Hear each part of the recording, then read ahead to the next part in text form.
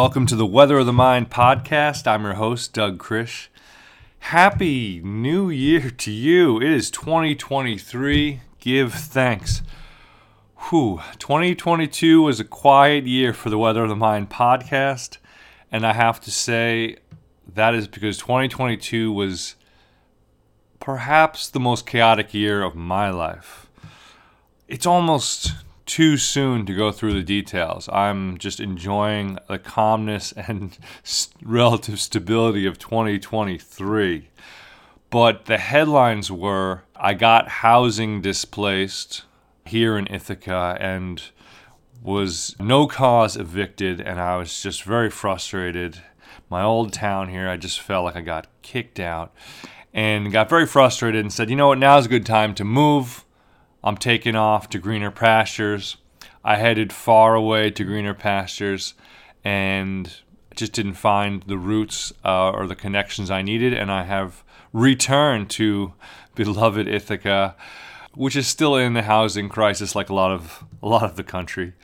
But I did find a nice, sweet place, give thanks, and I've set up my new studio, and I'm talking with you, and we're hanging out over the podcast. I miss you, dear listener. I miss you, and I apologize for getting out of rhythm, and I feel good. I feel like I'm ready to hit a good rhythm again. Maybe all of us, but I certainly feel like I like to find a rhythm in life and have a period of a few months where I'm just kind of running the same week, a good dialed-in week. Go to work on Monday, Tuesday, Wednesday, work on the podcast on Tuesday evening and Thursday morning, go visit your friends to play poker on Wednesday and Saturday. Sort of just finding a flow, finding a rhythm. And when I say 22 was chaotic, maybe all those types of flows and rituals and habits we put in place, sometimes life just completely disrupts them. And it can disrupt them for a week, and it can disrupt them for a month, and sometimes disrupt them for a year or two. And I think I just experienced one of those disruptions. I think of two metaphors when I think of chaos. One is just the snow globe. And you shake up that snow globe, and there's your little village, right? We're living in that snow globe, and I get shaking it up, and it's this wild, wild snowstorm. It's quite beautiful, but it's this wild snowstorm. But then it starts to calm and starts to settle. And then you shake it back up again, and you watch it go completely white out snow, and then slowly, slowly settle. The other image that pops in my head when I think of this ebb and flow of chaos and calmness is an ocean-based imagery. When I was in San Francisco back in the day for a few years, I got to surf a lot. And I love the ocean there. Ocean Beach is a beast. It's chaotic. It's strong. And one thing I loved when I was going out to catch the waves, when I was coming back in, I would stand for a minute or two, just get acclimated to the water, or just reflect or just appreciate things on the way out. And I'd stand in the water that was 3 or 4 feet deep there. And 3 or 4 feet deep there was a lot of the broken wave, white chaos.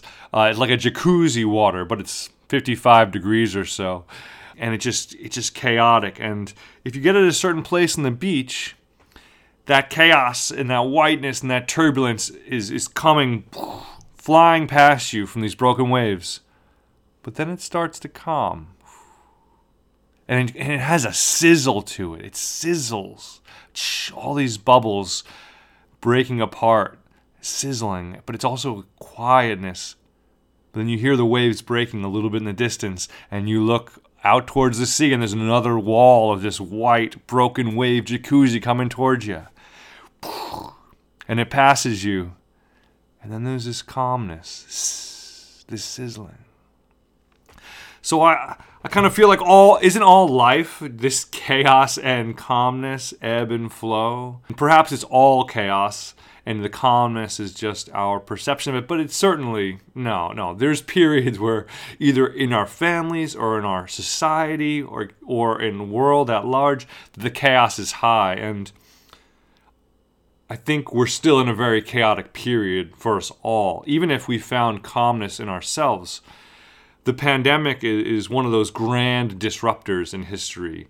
The effect of the pandemic will change the course of history, and certainly I predict these 20s to be a relatively chaotic on a lot of levels, a lot of disruptions, reverberating disruptions from the great disruption of the pandemic. So whether you're feeling chaotic or calm today, I hope you can find a nice image to think about. That's the homework assignment. What's a good chaotic image? And feel free to send me an email, weatherofthemind@gmail.com. Love to get your thoughts. Love to hear from you. So that's kind of my overview update. What I want to do is, for the rest of our time, is just lay out kind of some of the ideas percolating for this season to come.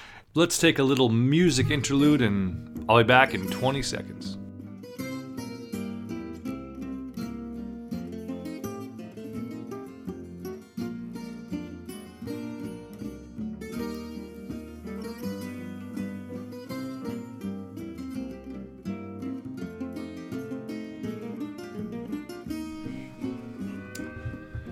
Chaos and calmness. Chaos and calmness.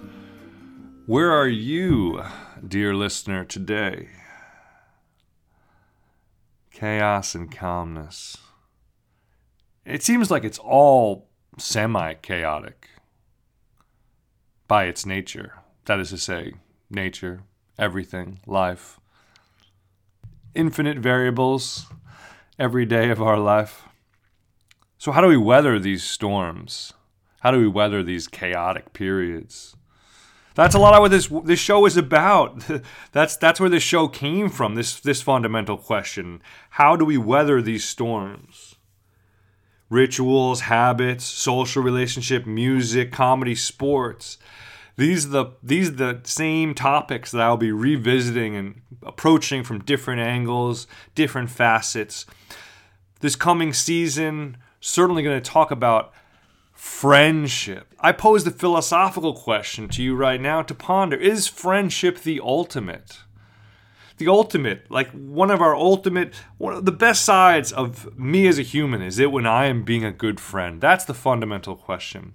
Even when I'm in other relationships with my family or romantic relationships or work relationships, in the moments I'm excelling in those situations, aren't I excelling when I'm just being a really good friend? So I pose that question, and I want to explore that in some episodes during this coming season, this coming 6 to 8 months. Take this through the summertime. Cooking. A lot of, I want to demystify making your own breads, because I have become someone who making bread a few times a week, and I love the meditation and ritual of it, and the taste.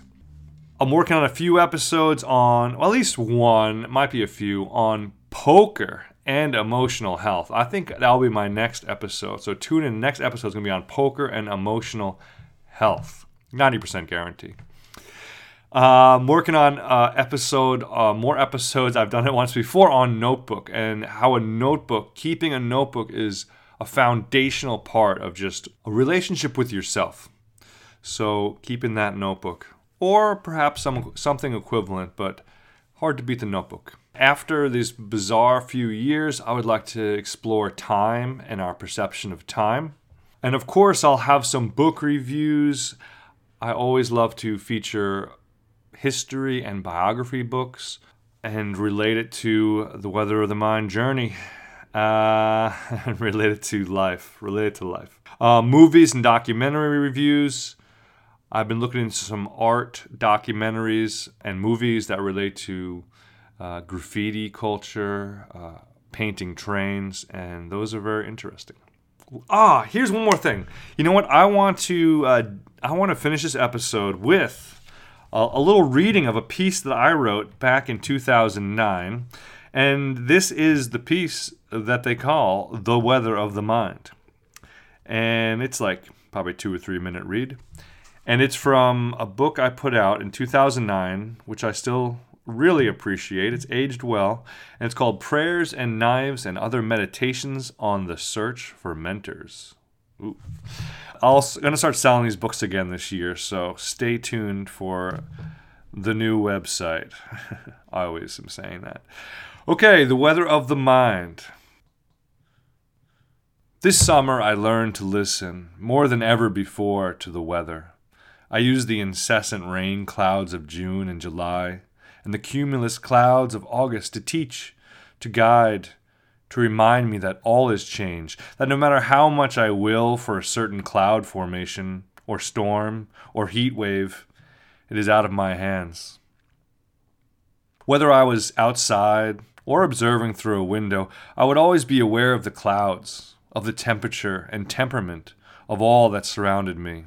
I felt solidarity with both the calm stretches of high pressure, sunny afternoons, and the humid, explosive, thunderous evenings. After months of observing the dynamic flux of weather, I began to experiment with the notion, perhaps all of life moved like the weather. The weather in this subway car, the weather on this bus, the weather inside the walls of this library, the weather on our streets, and the weather in our households. But what was the nature of these smaller weather patterns? Was the weather on the bus, on the train, and in the library simply the culmination of all the weathers, of all the individual minds who shared that space at that moment? The weather of our minds, the storms in our dreams, both waking and asleep, days of bright sun and oppressive heat, snowy seasons and their muddy, slushy aftermath, the weather of our passions and our projects, the weather of our relationships. Was all of life merely moving at the whims of the weather of the skies and the weather of our minds? Do we have any agency? Do we have any say in the weather of this room, on this bus, in this cafe? Do we have any influence over the weather in our minds? Was there any weather we controlled? While there was an element of our minds that does move like the weather, a part of our being that dances back and forth between stormy and calm, was there not also another part of our minds that decided how to react to this dynamic weather? Perhaps this is the most essential choice we have each day. Perhaps this is the root of our freedom. The choice to either stand on our rooftops, yelling and screaming, fists waving, cursing the torrential rains, or to put on a good pair of boots and a warm coat, grab an umbrella, and head out for a long walk. Boom! Okay, let's go! 2023, it's a new year, it's a new chapter. Stay hydrated. Try to be kind to yourself and those around you. Sleep, if you can find it, is divine. Take care of yourself. Be well. Living and learning. Bye-bye.